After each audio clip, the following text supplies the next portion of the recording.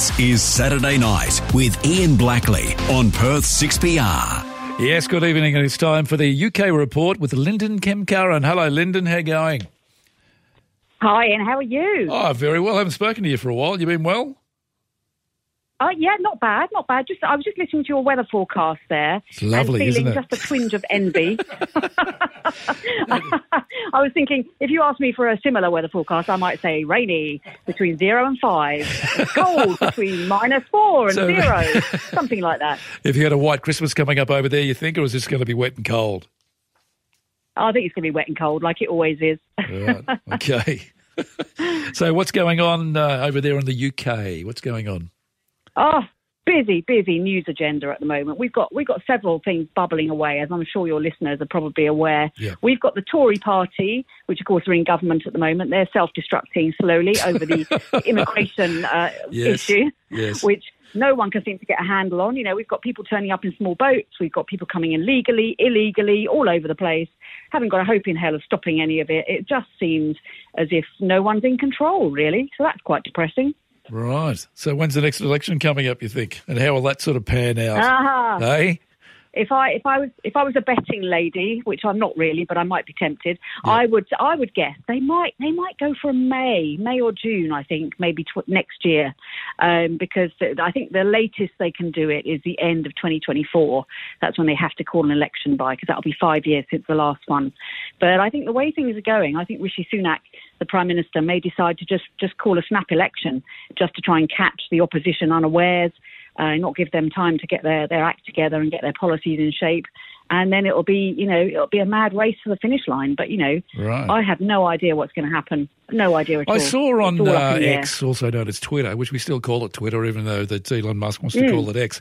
It's something about like breaking news. Sunak was calling an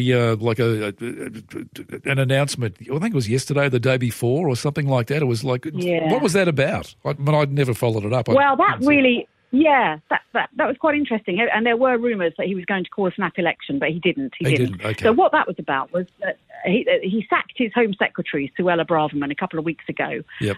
Suella Braverman was very, very right-wing about immigration and wanted to take a really tough line on trying to get numbers down because, we are taking in too many people at the moment, legally and illegally. Her deputy, Robert Jenrick, was then brought in to be Immigration Minister. He resigned very suddenly this week. I think it was Thursday this week. He suddenly put his resignation in, saying that the Prime Minister's measures weren't going far enough. The plan to send illegal migrants to Rwanda was just a big money pit, and it wasn't even going to tackle the problem because it still left the door open for people to make appeals. And of course, it's the appeals process which slows down being able to deport people or being able to send people back to the country of origin, because they are managing to put in appeal after appeal after appeal, which just clogs up the system. And then the British government has its hands tied. It literally can't deport people or send people away again if they come here illegally or without a good enough case. So that's why Rishi Sunak was forced to call a press conference because, of course, he's now in quite a perilous position. He's got a lot of the Tory party lining up against him, the so-called very right wing of the party. And he's also got the people on the left who think he's going too far. So he's caught between a rock and a hard place. Certainly is. What do these politicians over there do if they lose their job? Like if they're, if Rishi Sunak sort of gets them in there and says, well, I don't know how we're going to get along without you, but come Monday we're going to try. What do they do? What do they do when they lose their job? Well, what you mean, like Suella Braverman, the Home Secretary? Yes. Well, she interestingly, I was at an event with her the night after she handed in her excoriating letter to the Prime Minister. What they do is they go where their allies are. They try and, I imagine, gather enough friends behind them to support them in whatever they want to do next. I mean, some of them disappear quietly into oblivion, never to be heard of again, but others, they formulate their own little gang of supporters and they might end up plotting against the Prime Minister. It's a very interesting situation. Jeez. But I don't know if you've been seeing it in your newspapers this morning. There is a plan after the next election when lots of MPs are going to lose their seats. There's a plan to bring in some sort of careers coaching for them. There's a plan to pay them. Oh, sorry. Excuse me while I hold back my mirth. Jeez. Well, yeah, someone in their wisdom has decided that MPs, who, let's not forget, earn a very, very healthy salary when they're in position, and they get a little payment when they leave or lose their jobs as well. Well, there are plans afoot to help them with career coaching, CV writing, and extra payments to help them regenerate their life after politics. Of course. Yeah, of course, because they need more money, right? Of course, yes. I mean, Rishi Sunak, I mean, he's obviously on the bones of his arse because he and his family have only got about, how many hundreds of millions of dollars do they have? I mean, Yeah, I feel like putting a collection tin out for people like that. Exactly. Generously to these poor politicians who earn, a salary. I mean, what? Yeah, sorry. Speaking about people who maybe look like they're on the bones of their ass, how's Boris Johnson going? How's Bojo these days? He looks like nobody owns him still. Well, exactly. He's been back in the public eye. Yes. He's been giving evidence for the COVID inquiry, as I'm sure you've been looking at. Yes. He was there for 2 days. On day one, I think he arrived to lots of jeers and heckles as he came in.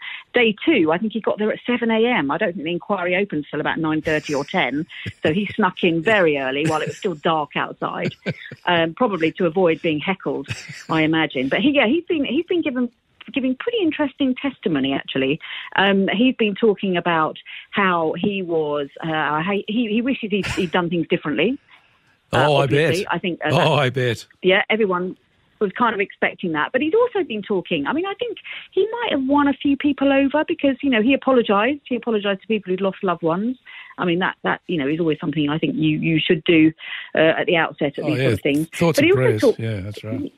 Exactly, yeah. But I think he sounded pretty genuine, I mean, and he also talked quite movingly about when he got COVID, of course, which was in April 2020, and he was rushed into intensive care, put on a ventilator. He nearly died.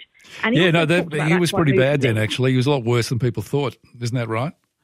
Absolutely. He was really lucky to make it. And he talked about being in that intensive care ward and looking around at his fellow sufferers and knowing that some would make it out afterwards and some wouldn't. And, of course, he didn't know at that point that he was going to make it out. Yeah. So I think, by sort of relaying his own experience of coming face-to-face with death, he was able to say, look, I was never flippant about this disease. I knew it was serious because it nearly killed me. So I think that was quite interesting. Yeah, jeez.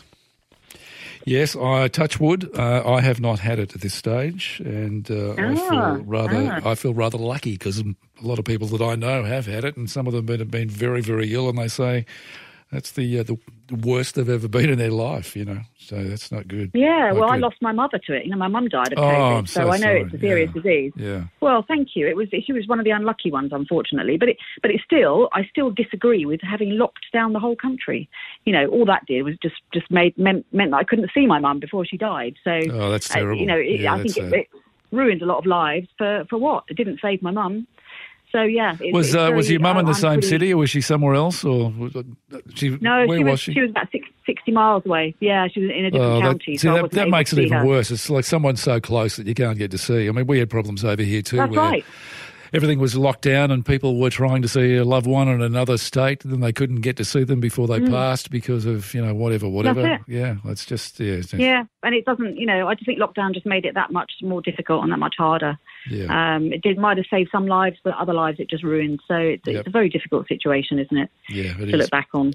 Listen, we've just got to take a quick break, and Linden, we'll get back to you very, very soon, and I want to find out about Whamageddon, all right? No, yeah, absolutely. You're on 882 6PR. Until midnight on Perth 6PR, this is Ian Blackley.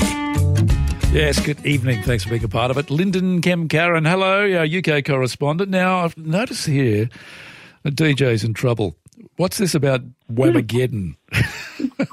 What's Whamageddon. this? Had you ever heard of this? Had you heard of this, Ian? Because I must confess, I haven't heard of it. I haven't heard of it. No, not me. Apparently, it's gained a big following. So the rules of this game are you have to try and avoid hearing Last Christmas by Wham. You have to try and avoid listening to it anywhere in the run-up to Christmas. Right. And if you hear it inadvertently, you're then eliminated from the game. Oh, really? Weird, isn't it? Oh, okay. It's everywhere. Yeah. It's everywhere. Oh, okay. Yeah, it is. Every shop a little bit like Mariah Carey, actually. Exactly. Yep. It's a really popular Christmas song. So all these people, about 7,000 people, were watching a football game up in Nottingham last week, and the DJ thought it would be really funny to put Last Christmas on, knowing that they couldn't escape the stadium because the football game was about to start. If people were playing the game, it would have been just about lynched. Yeah, exactly. And he said it was sort of a light-hearted moment. And then afterwards on social media, he was shocked that so many people were just throwing so much hate at him for having eliminated them from this game. I mean, it's just hilarious, isn't it? Oh, God. Unbelievable. Yeah. People now I know it's a thing. I might try and play it next year, maybe. Yeah, some people take some things so seriously, don't they? Jeez. Yeah, they do. And it's got a dedicated website and everything, so it's a bit of a big thing. Yeah. Oh, my goodness. It is. Apparently it's massive. Yeah. I can't believe I've never heard of it before. Now, there are also royal postcards for children facing tough Christmases. What's the story there?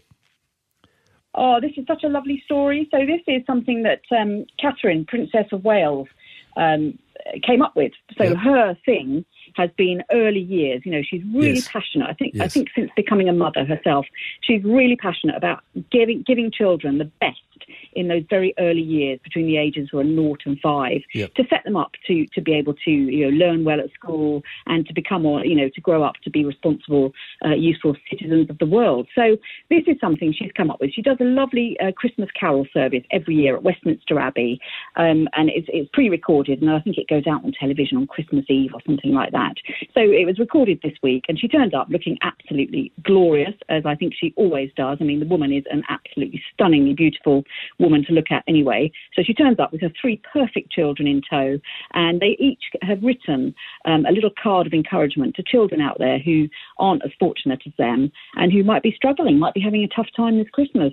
And the idea is they post their cards in this box, and the cards will go out to children's centres around the UK and hopefully be read by children, and hopefully it will cheer them up. And it's just nice to know that somebody in such a fortunate position is thinking of others who are less fortunate than them. Exactly, and the kids seem to love Kate too, don't they, really? Oh, they do. I mean, she's a natural. When I worked for the BBC, I did several royal stories in my time, and a couple of them were with Kate as she turned up, and she is, she's beautiful, she's charming, she connects with people.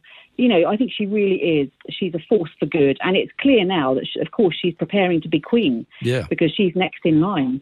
Now that her father-in-law, Prince Charles, is now king, it's her and William next. So this is her really setting the ground for the things that she's passionate about, the things that she really cares about.